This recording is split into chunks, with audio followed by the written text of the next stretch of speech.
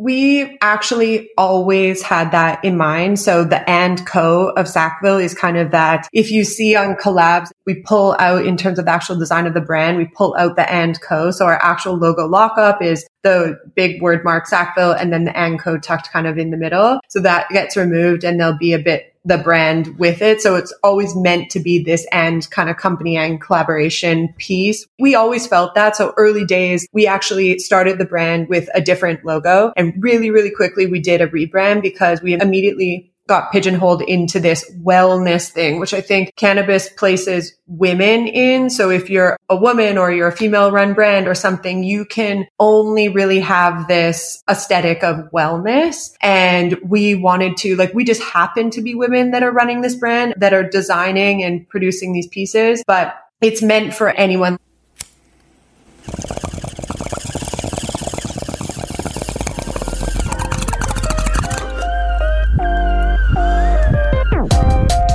You're listening to Be Blunt, the podcast for cannabis marketers, where your host Shayda Tarabi and her guests are trailblazing the path to marketing, educating, and professionalizing cannabis.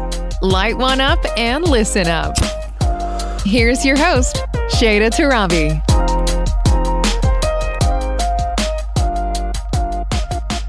Hello, and welcome back to a new episode of the To Be Blunt podcast. I'm your host, Shayda Tarabi, cannabis business owner and brand marketer. And I cannot believe we are inching closer and closer to my 100th episode.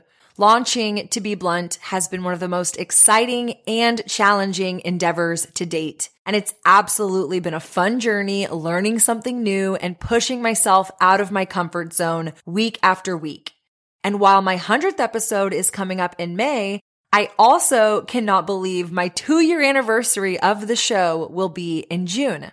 Honestly, when I started this podcast, I wasn't entirely sure what I was getting myself into. I mean, I had never done a podcast before, so navigating all the tools and equipment and the right platform was such a learning curve. And sincerely speaking, I'm still learning as I go, which is half the fun because I do believe if you aren't learning, you aren't growing. So I mostly welcome the uncomfortability with open arms. But I remember early on, after just a couple of episodes of self-editing, I quickly realized that I didn't have the attention span or the time to edit and made the decision to hire a podcast production team, which shout out to Streamline Podcasts for helping bring these episodes to your earwaves every week. But one of the owners and I had a conversation as I was onboarding, and he kind of jokingly said, "You aren't a podcaster until you've hit 100 episodes." Which puzzled me at the time because depending on how you approach it, 100 episodes seems daunting and overwhelming. And also, if you think about it, does that mean I'm not a podcaster? Because I was launching a podcast and I certainly was putting myself in a position to be called a podcaster. But I think where he was coming from is trying to instill in me practice of consistency and routine, and not just starting something, but actually following through with something. So after doing some quick math on how long it would take for me to hit 100 episodes if I was releasing a new episode every week, which I have been every Monday for the past pretty much 2 years, it meant that I had to be consistent at something for years plus. And so to be so close to hitting that milestone has me feeling really proud of the investment that I've been making week after week to deliver these episodes to you. And I just hope you know that I really put my heart into each and every guest opportunity, conversation, and consideration for where this industry is growing and how to best help inspire you and guide you in navigating the regulated cannabis market. So certainly more to come. All my episodes and guests bring so much value to not only you all, but selfishly and especially me. So I really appreciate everyone who has been on the show so far over these years. But these next 3 episodes are extra special to me as we continue to make progress towards hitting this magical milestone. Also, I couldn't do it without you, my listener. Thank you for the time you spend soaking up these words and for being a champion of cannabis in your community. It is together that we are professionalizing this industry and normalizing the cannabis consumer experience. So to transition now into today's episode, I am about to introduce you to two fabulous entrepreneurs in the cannabis industry. They are based in Brooklyn, New York, and I am joined today by the co-founders of Sackville & Co., which is a contemporary cannabis brand designed by women who like to smoke weed. Me too, right? And those women are Lana Van Brunt and Hayley Deneen. Lana employs her marketing and branding genius to the Sackville brand from her time as director at Vice Media and Attention Media, and Hayley cut her teeth at the world-renowned arts and design college Central St. Martin's in London, going on to design for high-end brands including Yeezy, OVO, Vivienne Westwood, and more. In addition to running their own cannabis brand and e-commerce store, they've also launched Sackville Studios. In addition to running their own cannabis brand and e-commerce store, they've also launched Sackville Studios as a multidisciplinary cannabis design and production studio who has worked with clients like Playboy, Select, and Miss Jones, to name a few. Clearly some badass women, which we love to see, and so much creativity flowing, lessons learned from how they navigate the design of their products to actually getting those products into production, hiring and building out their team, going after investments and securing funding, and building a brand with a spirit of collaboration. I can't wait for you to listen to the episode. So without further ado, let's get straight to it. Please join me by lighting one up and let's welcome Lana and Hayley to the show. I'm Lana Van Brunt. I am one of the two people founding Sackville & Co. And I am originally Canadian. Hayley and I met in Toronto. And there's so many actual details to how this baby became, but we, over some wine nights and some what the fuck is happening in cannabis and why are there nothing that we want to buy out there, we ended up coming up with our first product, which is the 4-tier signature grinder. We started with that one little grinder and ran with it from there.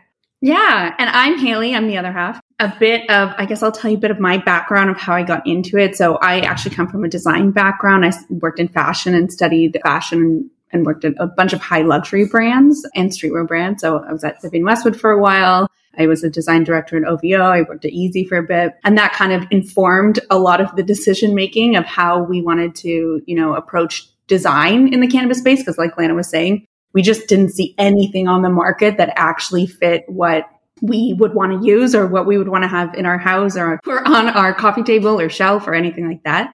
So we started really ideating about what cannabis would look like in our perfect world. And, Sackville was born out of that. And then, Lana has an incredible background in branding and marketing. So the two of us kind of took both of our skill sets and created this new world, which became Sackville & Co. to sort of introduce other people to the way we thought cannabis could be seen.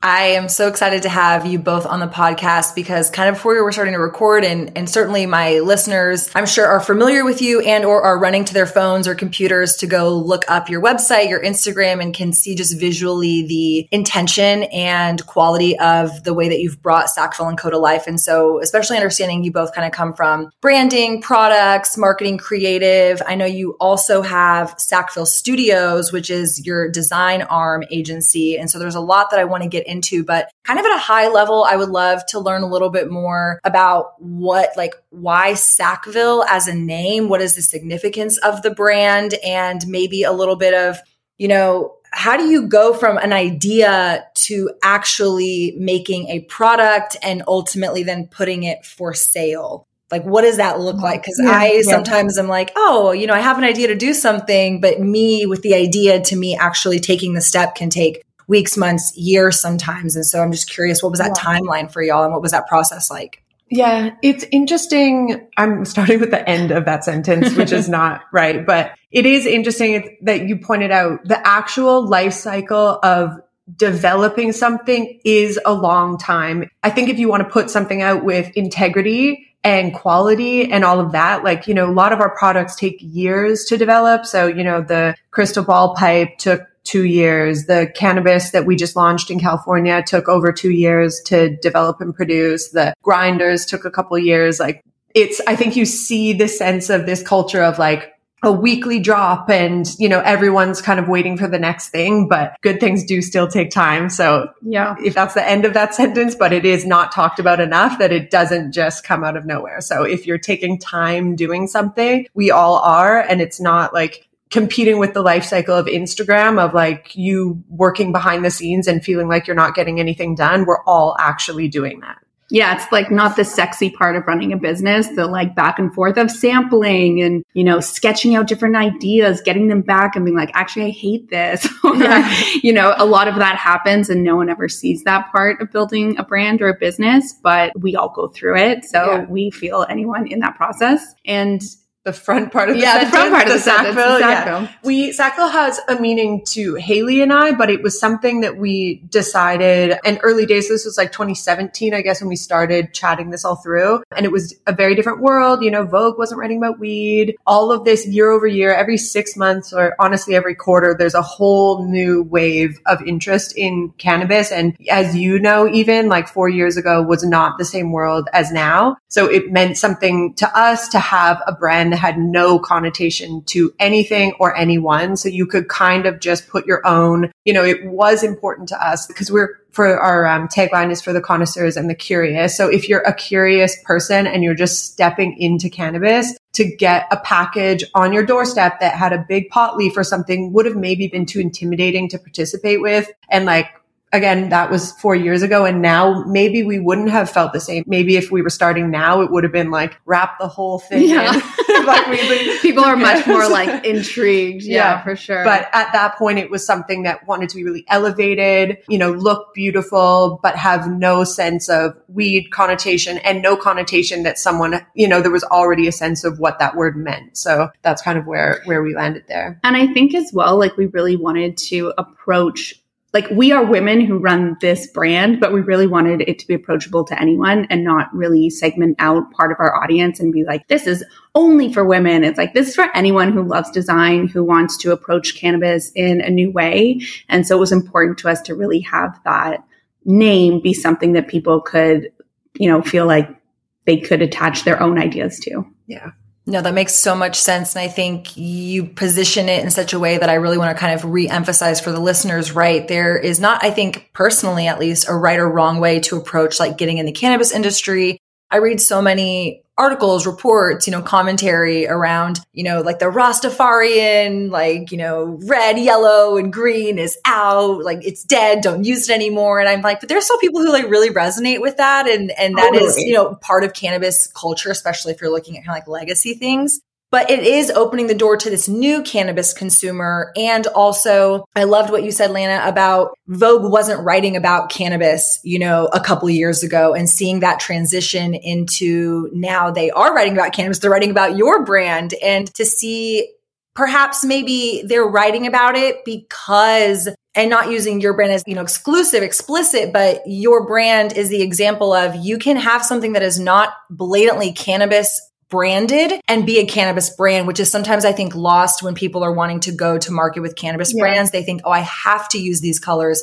I have to have a pot leaf. It has to say green, plant, herb, whatever in the name for someone to get it. And so I just wanted to reemphasize that, nuance that you were really smart on breathing life into your brand in a way that makes it applicable and accessible to the non-cannabis person, which is, I think, where we can see cannabis continuing to drive into these non-cannabis traditional, but very much mainstream conversations. So kind of going into that conversation, I did want to get a little bit more of an understanding too of, what is the process like from you're starting a brand and your e-commerce is like predominantly your go-to-market strategy. You're also sold in certain dispensaries. You recently launched a partnership with a California cannabis brand. And so how do you kind of take the idea that is Sackville & Co. You're making specifically, originally, it sounds like 2 accessories. Now you've, advanced into apparel and even doing more like collaborations of other types of products. How does that unfold in terms of, we want to be digital, we want to be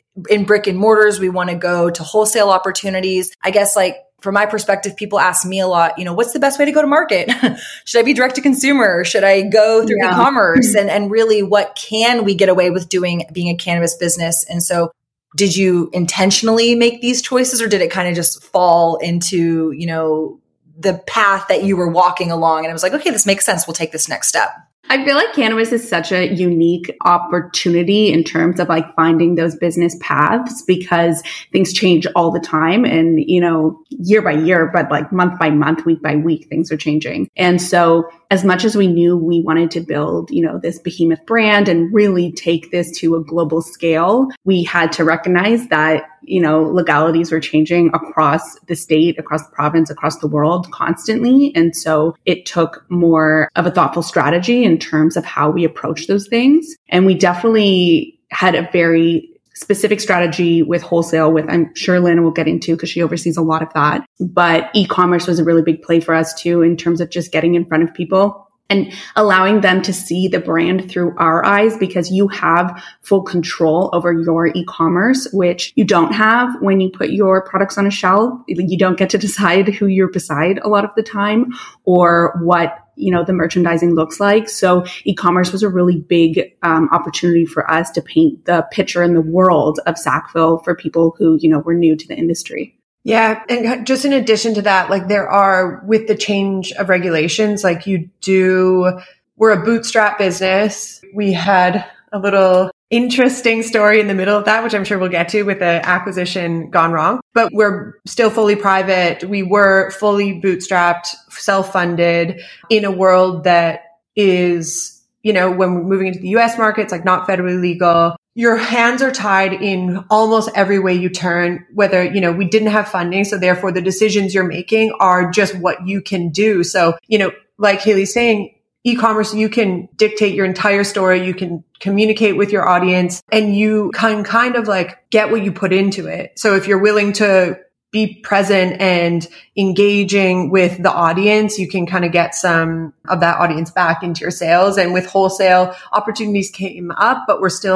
we are very, very intentional with where we wholesale because ultimately, even as a small brand, when we started, I think it's important to make these decisions. Like you can't be everywhere. And the decisions you make early on are the decisions that'll dictate your opportunity for future growth. So we had from the onset our dream doors that we would want to be in terms of retail. And that goes from collabs to what online sales look like to our wholesale partners. And so we made strategic decisions at the beginning to turn down potential like quick money that would have, maybe cannibalized our business and our opportunity for growth into larger markets or larger retailers. So we are still really specific on that. We approve, the two of us, every single wholesale door that we're in. And that's purposeful because ultimately we look at the business with that very end goal in mind constantly. So although sometimes when you're making those decisions, like, oh no, I don't think that this is necessarily the right fit for the brand, or we have too many doors in this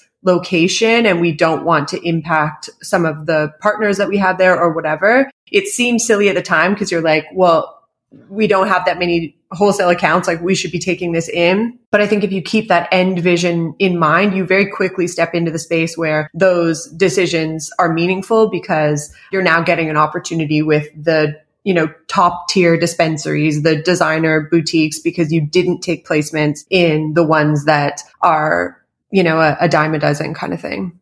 I really love and appreciate the transparency in that answer from both of y'all, because I do think when you are obviously like starting a brand, you want to grow it and you want to be successful with it. And sometimes it can feel, and I think I'll probably equate it to like fear of missing out, right? You get the first email comes in and it's, hey, we want to put your brand in our store. And it's like, oh my God, somebody is paying attention. Somebody found me. They want my business. They want my brand. But then having to go through that, I guess, brand vision that you set out, which is, people listening to the podcast, there's plenty of episodes where we go into defining your brand vision, your why, understanding kind of like building out your plan. And yes, the plan can deviate and evolve, but having some sort of gauge against, I'm going to say no to some things so that I can say yes to the right things or bigger opportunities that don't dilute ultimately that brand value at the end of the day. So again, I just appreciate the transparency, and it's not that that is the right or wrong answer for everyone listening. And I always try to stress to my listeners, hear these stories, with the intention that your business is uniquely your business. And maybe it makes sense to go into wholesale operations, and maybe it makes sense to be direct to consumer, certainly depending on what products you are selling. If you are,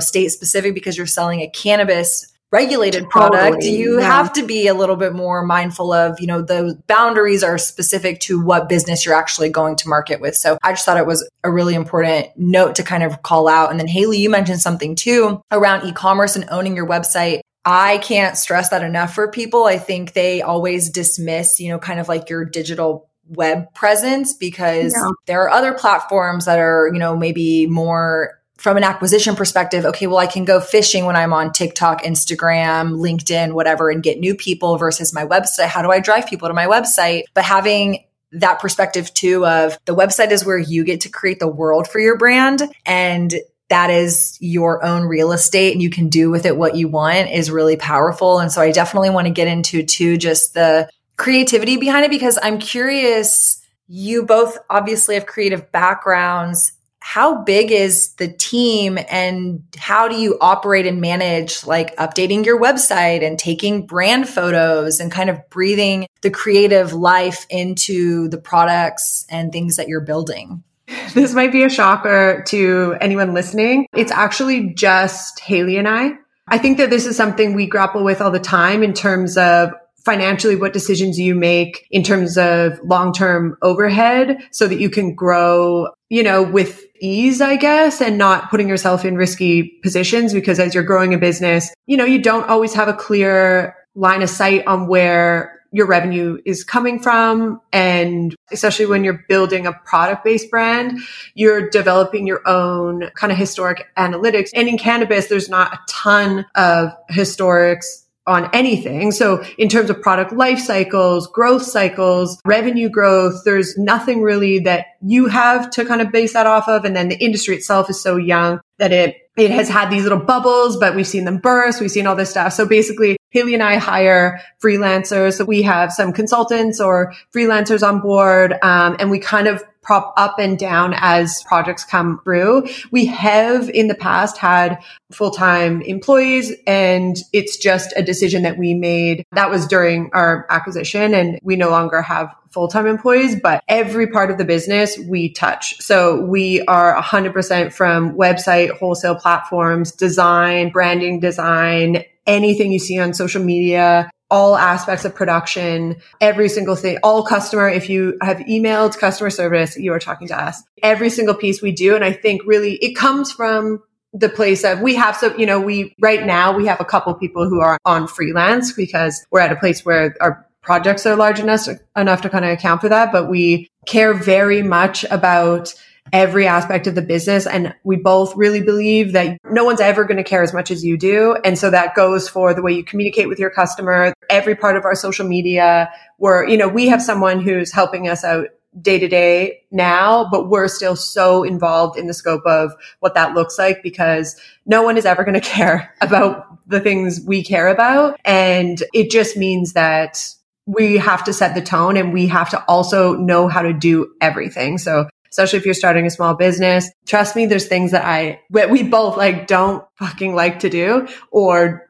it's not our skill set, and we'll have someone hired in for support or something. But ultimately, at the end of the day, we can do absolutely everything across our business, no matter what. So we're never going to be in a position where we can't continue to progress no matter what a situation comes up, because we've educated ourselves in every platform, every system, every part of the business. And I think that that's important. Yeah. And I think being a generalist is a huge win, because it allows you to also communicate with your team when you are bringing on freelancers or contractors, or if you're moving into full-time hires, which again, building a team takes a really long time to find the right people, because you need someone who is a brand fit, who, has a personality fit. All of those things are really, really vital. And startup vibes are very different. Yeah. And being in a startup is completely different than working in, a corporate position. So it's a really unique thing. And I think having general knowledge across the board just allows you to also communicate the things that you don't know, where you're like, I noticed this thing that I'd love to be better. How can you, as an expert in this field, help us with X, Y, and Z? Or it just allows conversations to flow a little better. So try everything. You're not going to be good at everything, but it'll allow you to know where you really need to, get help or get support and what that could look like.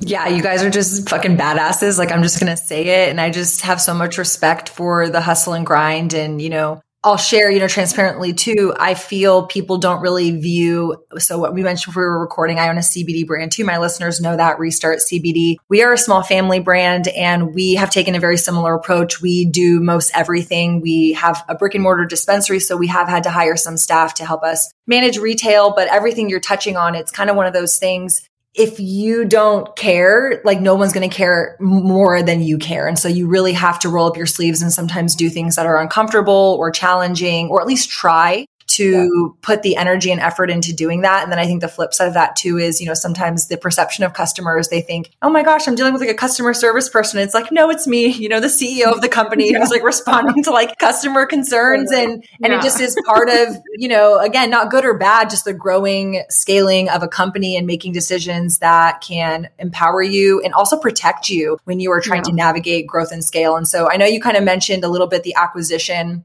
I did want to just like open that up because I think obviously share as much as you want to share about it. But I think that people look at business ownership for many different outcomes, right? There are some people who are very passionate about the products that they're creating, the industry, the value that they're able to offer to their community, their clients, their customers. But then there's also people who are looking at it for, the payout. Okay, well, how do I grow my company to this size so that I can be acquired? Acquisitions look different, right? Sometimes acquisitions are, we're going to acquire your business, we're going to take over your business and you're no longer part of the business. Here's your big fat check, bye-bye now. And then some acquisitions are, we're going to retain you on the team and you're going to be a part of the company, but we're just going to inject some, investment into it, so to speak. So I'm curious, really, what was the path for y'all to decide, hey, let's approach acquisition as a conversation, and then how you got out of that to now come on the other side and continue to build such a successful and well accepted brand in the cannabis industry? Yeah, I do think this is an important conversation, especially for female entrepreneurs within cannabis or in general, female entrepreneurs do not have access to capital the same way that men do. And I don't know that there's it's coming up and there's podcasts and stuff like that, but it's important that we get information out, I think, so that women feel that they have a space to understand what even options are available. So our story is basically, we were, maybe 2 years in, and we were at a point in terms of scaling that we needed investment in order to continue to grow. So we, even in the simplest form of meeting inventory demands, we needed some capital to invest in inventory to grow in terms of the revenue that we were taking on and stuff like that. And a ton of other things, hiring, all the stuff that we want to do. So we were not looking for an acquisition. We were looking for investment. We probably did it for maybe a year, maybe a year and a half. Yeah, we were going conversations. Going through had 2 different investments papered in terms of term sheets, and both fell through at different times for different reasons. And that's ultimately because Hayley and I, and this happened with the acquisition as well in terms of our negotiations, but are very, very, very dead set on the vision of Sackville. So at no point, there's things that we are not willing to compromise on. And that's in terms of the vision of Sackville. So those fell apart because we weren't able to give up some things in terms of the company to take on investment. And then the acquisition came, the opportunity came, and it was not something we were looking for, but we were really, really aligned with the people at the time. So it was with a female CEO who was, I don't know that there was even another female CEO. Yeah, it was very rare at that time. I think she was the only CEO of a public company at that time in 2018. Wow. I know. Time. Yeah. Who knows when any of that was because of the pandemic. Before COVID.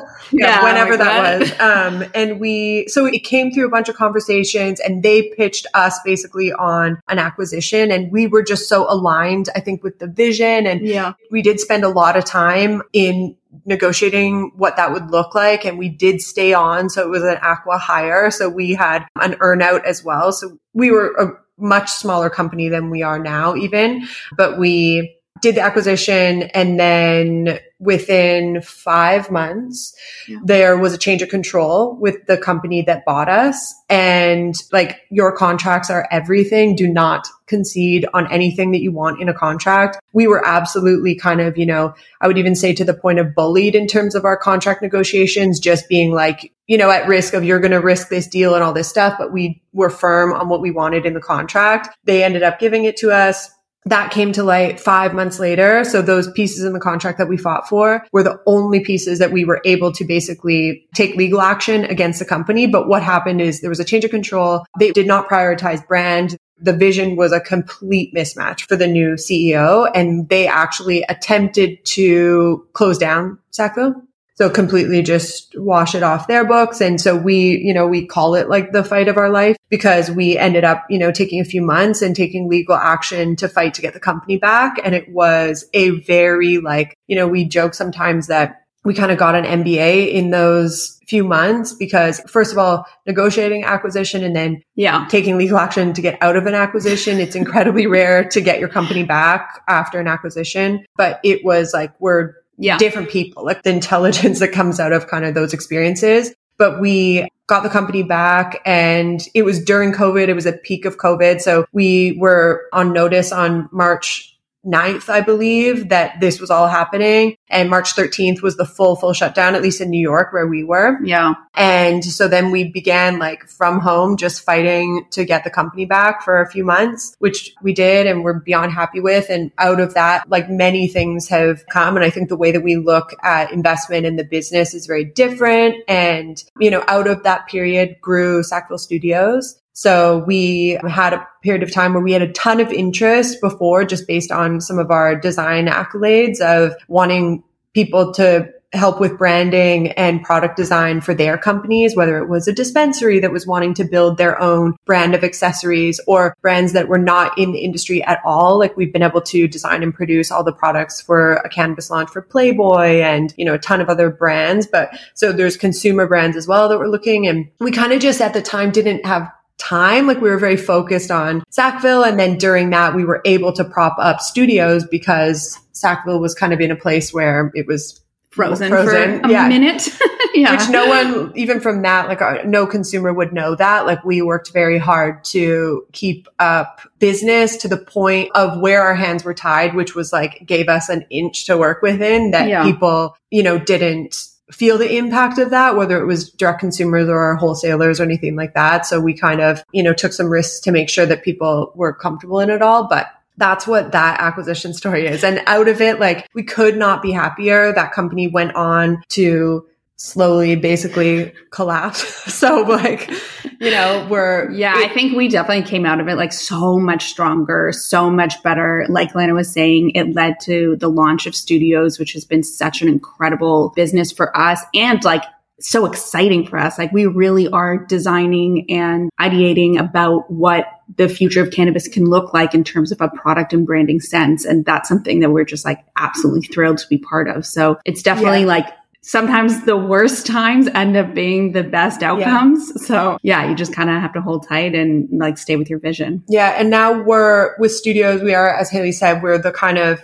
the little secret behind a lot of the brands that you would see in dispensaries or online from consumer goods, like we said, Playboys and stuff like that. But, we work with Cresco Labs, Curaleaf. We work with Miss Grass, Old Pal Design Products. We work with a couple really high-end fashion designers who are launching their own brands that we are excited to talk about once they launch. Yeah, we have a ton of clients that you wouldn't know, but we're kind of the helping from behind the scenes, making it come to life, which again is we talk about now. It's such a thrill to have that because Sackville has become this portfolio piece for us where we get to design with our aesthetic and vision and all of that. But you still, like anything, you go to a store or you listen to a song or something and you're I get why this is good, but maybe it's not a fit for me. Or I love this. If only I had a different, I wish I could wear these platforms or whatever it is that you're is not. That's kind of how we're able to do with studios where we're this is so cool, but it wouldn't be on Sackville. But it's not Sackville. Yeah.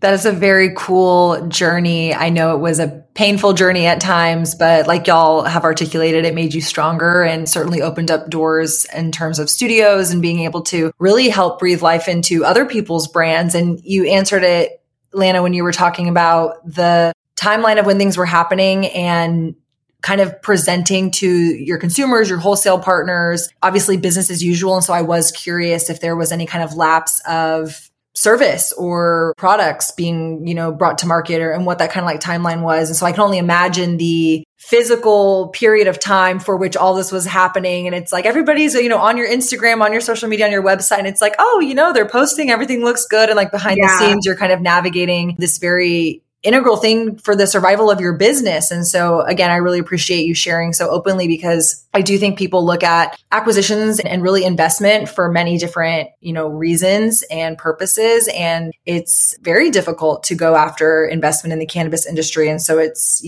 unfortunate. Sometimes it comes in the shape of acquisition versus true investment. And obviously partnerships can go many different ways, but all that to say, you're on the other side now. And it seems like hitting a lot of really good, successful notes.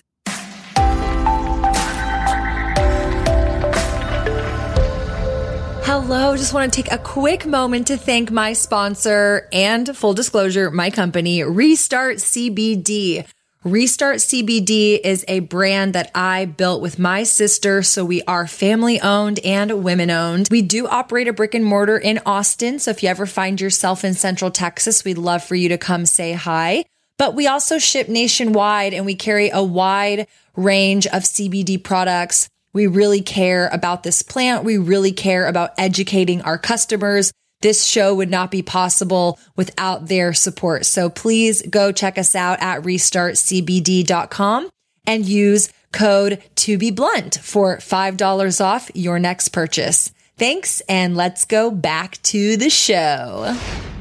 You mentioned Playboy, you mentioned Curaleaf. These are some really remarkable brands, both in the cannabis industry and out of the cannabis industry. I would love to hear how the design kind of process goes for y'all. Do you feel like you approach because I know collaborations and partnerships, whether it's for Sackville, I know y'all have partnered with some, I don't want to say local artists, but specific artists that have, I don't know if they have particular interests for y'all from a, visual or musical perspective and what has kind of like encouraged those collaborations or partnerships. But kind of the topic is partnerships and collaborations. I think that it is so important in the cannabis industry, but especially for brands, right? And like being able to extend your brand into a new audience. And in your case, a little bit with studios, you're able to kind of play and help someone else think creatively of their brand without having to like really be the brand that's selling those products. But what is that process like for, let's say you're sitting down with X, Y, or Z company and they're like, hey, we want you to design something for us. What does it look like? Do you have go-to processes that you run through every client with? Like, let's get into like the creative side. Like, what is creativity to y'all and how do you approach it for your projects? Yeah, I think it's definitely two distinct processes for collaborations with Sackville, where it's like,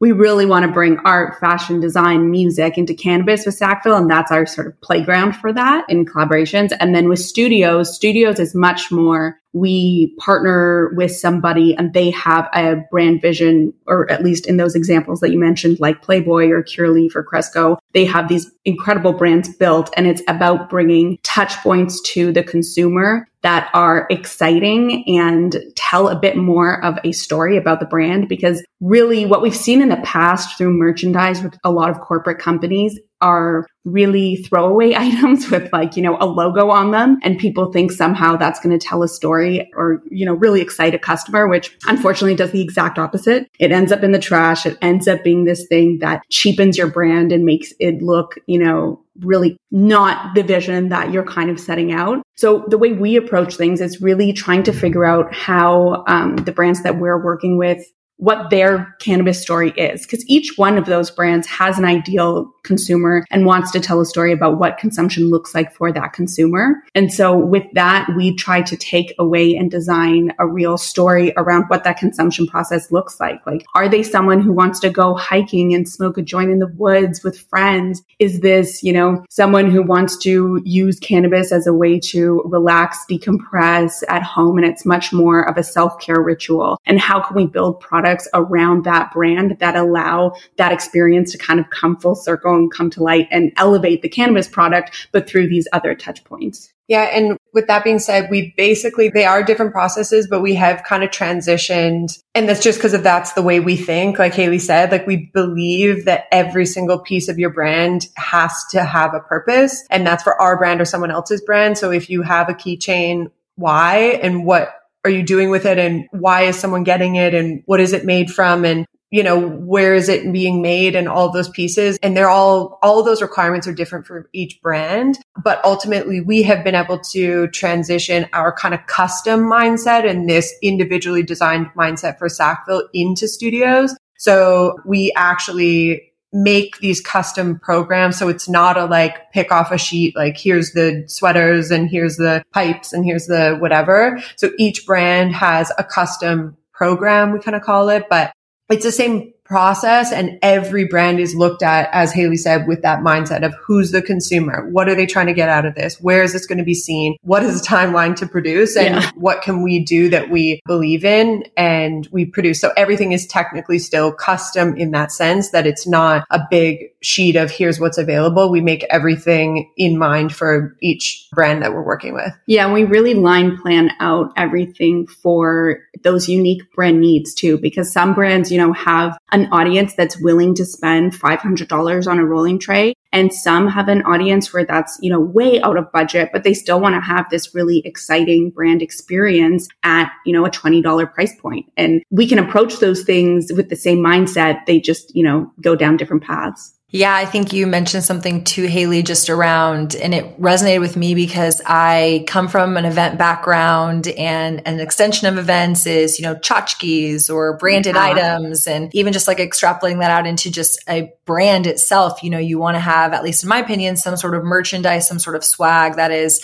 reflective of the brand. And I do think that we get kind of two sides of that coin, right? In the traditional sense of branded swag and things like that, there's keychains and koozies and pens and hats and just kind of generic things. And then on the cannabis side, everybody's like, okay, well, I got to do a grinder. I got to do a rolling tray. They're very specific things that in the industry people kind of gravitate towards. And it's, again, not that those are off the table, kind of like you're articulating. It's just how do you kind of infuse intention and specifically that brand's voice and vision into the creation. And from my observation, the story that brand is trying to tell through these branded items. And so I just, want people to resonate with that thought of yes, you can go and make t-shirts with your company logo on them, but are people going to actually wear them? Is that the best investment that you could be making versus maybe partnering with someone like Sackville Studios, who's going to bring some, creativity to it, and maybe partner with another creative artist who's going to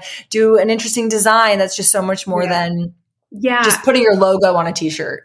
I feel also swag is or merchandise is also such an incredible opportunity to tell your story. Get out there, tell your story. Do you want to highlight graphic designers or artists that you love? Do you want to really tell an outdoorsy story? Do you want to tell a self-care story? These are things that I think everyone should really think about in terms of when they're building out a brand in terms of physical products. Why are you doing physical products? What is that actually bringing to the experience in cannabis, the consumption experience? What is that telling people, and how is that introducing cannabis to them in a new way or a way that hasn't been done before? You guys also mentioned from the Sackville Co. side, the partnerships, specifically music and arts. How did you start to breathe life into that? Because when you originally launched the brand, it seemed like obviously y'all were the ones designing things. At what point did you decide, hey, now we're going to invite someone in to collaborate with our brand? And what are you looking for from someone else's brand, from a creative perspective that you're that is great. That's an aesthetic. They're speaking to my vision, my passion, anything that's kind of overlapping, that you decide, hey, I want to bring this in and do a collaboration for my brand? We actually always had that in mind. So the and co of Sackville is kind of that. If you see on collabs, we pull out in terms of the actual design of the brand, we pull out the and co. So our actual logo lockup is the big word mark Sackville and then the and co tucked kind of in the middle. So that gets removed and there'll be a bit the brand with it. So it's always meant to be this and kind of company and collaboration piece. We always felt that. So early days, we actually started the brand with a different logo, and really, really quickly we did a rebrand because we immediately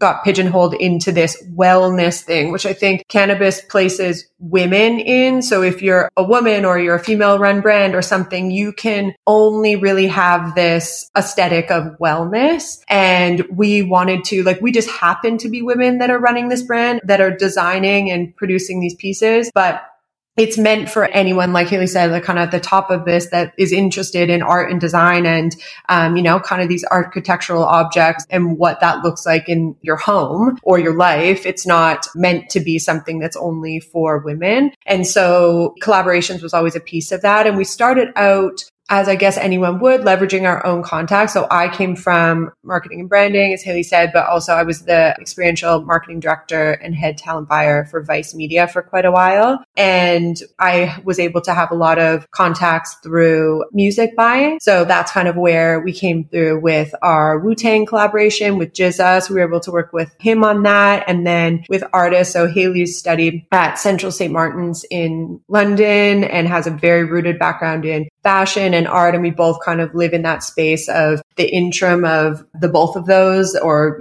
graphic design and illustrators and that stuff. So we do have a couple other big music collabs coming out, which we're really excited about. And that I'm beyond excited to be living in the world. But we didn't want the brand to be so, first of all, serious. I think that wellness thing locks women into a space of, it was a new stereotype for women. It used to be if you were, you're a stoner or whatever. And that's from our experience. And then now it was but you have to use it for wellness only, like your period cramps or your whatever. You can't just use it for fun or whatever. And so basically it's always been a piece of the brand. It's always been something we've wanted to do. And we approached them first through connections. And then from there, we were able to create a little bit of interest or notoriety or whatever the right word would be, where we were able to access artists who we thought were changing the game in their own right. So for example, Christian Gonzalez, who is the designer behind Mavis Garçon, which we just did a collab. We basically handed over the brand a little bit, where he even reimagined our logo and we did a shirt. He's become very well known for his work in design and mental health.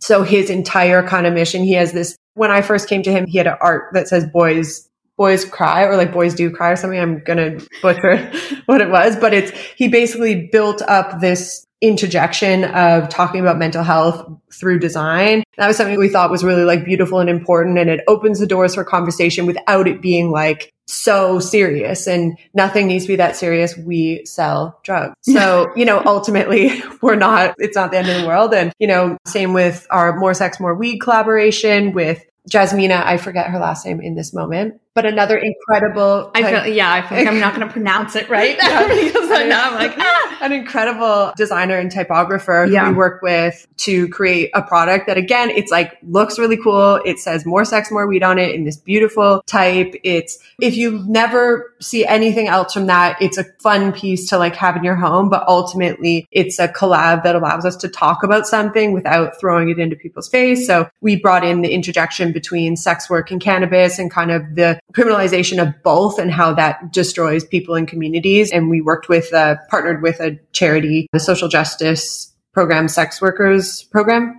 I said the first word wrong, I think. But anyway, Urban Justice Center. Center. Thank you. And so we use collabs both to just elevate cannabis and allow it back into the mainstream and not have it something it's a consumer good ultimately. This shouldn't be something that has to sit on the sidelines. It should be in all stores. It should be something that you can access in terms of at least the accessory side. Why not have it at where you buy your wine glasses, and why not have it, the clothing where you're buying your clothes? It's the same. That's the way that we think of it. So music, art, fashion, those things just continue to destigmatize cannabis, which is our original goal. And then the other collaborations or pieces where we're trying to have a voice without standing on our soapbox, just trying to make something that people want. And they may not even know that they're doing something good. All of those collaborations, we give 100% of the profits to the charity we're working with, but they may not even know. But ultimately, those collabs allow us to move forward conversations again to eliminate the stigmatization of cannabis for many different reasons. And just like Lana was saying, like with the Wu-Tang Jizza project, all of the profits from that went to the Last Prisoners Project. So it really is something that we feel like is an important way for us to be able to touch on these things that we think are important parts of the industry that really need highlighting and change, but in a way where someone gets something that they actually really want and they like, and they're really excited to, purchase this. And also it's helping a cause that we believe in. It's so organic, the way that you approach your business and your brand. And it's just a testament to obviously the history of just your personal lives, the schooling you went through, the experiences you had, the careers that you were a part of before you got into running your own business. And I think that for me, that's the most exciting thing, especially when I get to hear stories like this, because people sometimes I think are afraid of imitation or, my idea is the best idea and someone's going to come steal it. And I think, with a marketing background, my perception is no idea is new. They've all been recreated under the sun, but it's like, how do you add your pizzazz to it? How do you add your flair? How do you add your voice, your story to it? And it's just so cool to hear everything that you're able to be a part of, but it really is reflective of just who you are as women and as business owners, and just the timing and the, geographical location and just even your experiences coming from these worlds and just making it a conversation for a story that you're able to tell. And even reflecting on what we were talking about earlier with like Vogue and some of these bigger non-cannabis, but very well acknowledged publications, magazines, voices, you are able to have conversations in places that maybe other cannabis brands might not be able to have those conversations, just simply because of the way that you've built your brand and business to have that platform. And so I just think it's very cool to get to hear the behind the scenes. That's where I just geek out sometimes, getting to have people like you both on the podcast where it's like, wow, that's fucking amazing and brilliant and cool. And it's very inspirational to be able to, again, like give a voice to cannabis, but use that platform then to give a voice to so many other topics and conversations, and really just have fun with it. Like you were saying, we're selling drugs, we're selling cannabis. Like, don't take it so seriously at the end of the day. Yeah. And so just, very cool to, obviously to you, probably, maybe y'all would say you would, but I'm thinking, when you're first launching your brand, maybe you're not making as much risk early on because you're trying to establish yourselves. But as you continue to establish yourself, it's okay, well, now I'm here. What am I going to do with all these people who are looking to me for influence and voice and things like that? So very, very, very cool. Last kind of question I want to turn the conversation towards, and you were touching on it a little bit throughout the whole discussion already, but I started asking my guests to, kind of think through, what does the future of cannabis look like from your lens, from your perspective, whether that's influencing your own brand, Sackville & Co., whether it's the type of collaborations and partnerships you'll be able to take on in the future, the types of, recognition to causes and voices that need to be heard in the industry, or also really just, what you're going to be able to do with things opening up from a legalization perspective. So feel free to take that question any direction that, you feel called to take it. But I always love to learn, what do my guests think of the future of cannabis from your perspective? Yeah, I think we'll both answer because we probably have both ideas, because there's so much that can happen, right? Yeah. I think I'm excited to see the growth of new brands and new stories being told from different perspectives. I think the way that the story of cannabis has been told, especially in terms of product and brand, has been very one-sided. And it's either like super corporate and clinical, or it's very targeted to like a young teenage boy or something like that. And it's like, we want to hear the diverse stories of how people came into cannabis, where that started, why, how they use it. Like, there's so many cool brands that are coming out. I can't remember the name off the top of my head, but there's an amazing THC hot sauce company that's like just so cool. And like, that's a really great step into cannabis that I haven't seen before. The branding's amazing. It's like, there's all of these really interesting things that are starting to happen. And I'm really excited to see that growth and to see way more brands come out that just really have a voice and a perspective. Yes, to all of that. Definitely. I think like it is just on what Hayley said, it is sometimes you feel like, especially when you're working in it, you feel behind almost, or I don't know, things move so quickly, but we're at such an early stage in the industry. Like there is room for so many more brands and so many more perspectives. And, we can all still carve out our piece of the market and succeed wildly without, everyone can kind of exist. If you look at any other industry, whether it's like beauty, alcohol, a million different industries, there's tons of brands, and there'll continue to be development and continue to be needs met that we maybe didn't even know were needs at the time, as we all figure out what cannabis use legally looks like and what this market looks like. I think that being in cannabis is a unique space to be because of the legalization. There's still a lot of movement to do on the legal side, and not just in terms of allowing brands to exist, like allowing us to advertise or to accept credit cards without, insane fees. We couldn't, get a bank account, get a credit card. Like there's all these things that continue to hold down cannabis companies. So for us, it's like, we're just so eager to play at the same level as what other brands are able to play at. Because of those restrictions, we're not able to. But at the same time, being in these early stages of industry, and especially with the history of the criminalization of it, like there's a lot of equity changes that need to happen. And I think as we see those come on board and as things start to become more equitable and companies, take that seriously, I think that the industry itself is going to be so exciting. And that is what will allow for the voices that Hayley's talking about, is when we can build a space that everyone, there's no way that we can create something that meets everyone's needs, and nor should we. So everyone really will have an opportunity to create brands for their audience and, their image, their style, their goals, their use needs, all of that. But it is really exciting. I cannot wait to be able to just advertise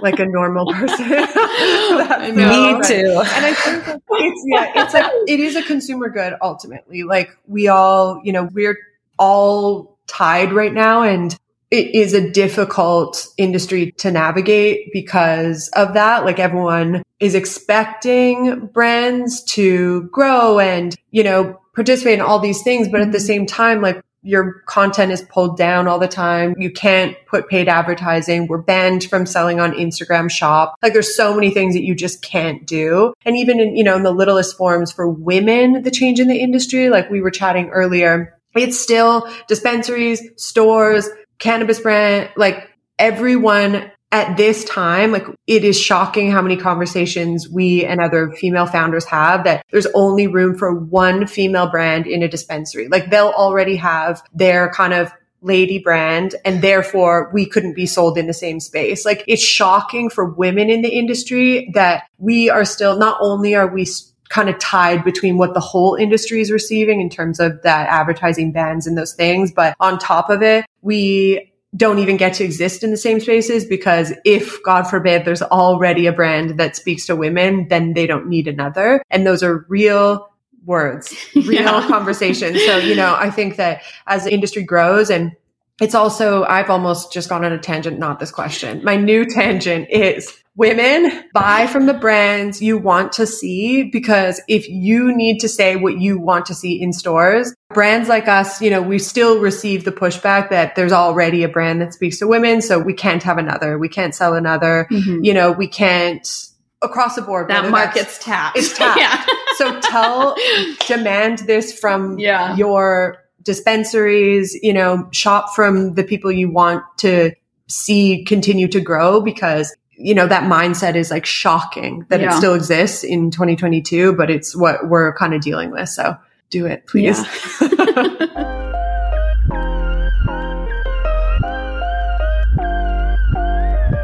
Some seriously wise words for some women who have walked the journey and fought for their place in the conversation. I think the biggest takeaway for me of this episode is reminding myself and now you that there are a million ways to do things, and success is not a matter of if, it's a matter of when, what, and how are you going to take the next best step to get there. I really appreciated Lana and Hayley's transparency, bringing us into a bit of their experience going after funding for Sackville & Co. and how they turned that around, because that is a major reality facing the cannabis industry, facing women, especially in the cannabis industry, and just in general trying to value your worth and scale a business is not an easy feat.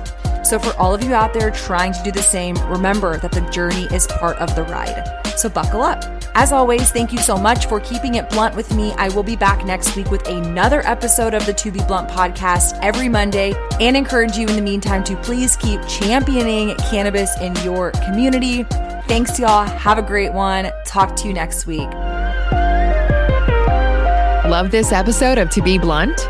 Be sure to visit theshadatarabi.com/tobeblunt for more ways to connect. New episodes come out on Mondays. And for more behind the scenes, follow along on Instagram at @theshadatarabi.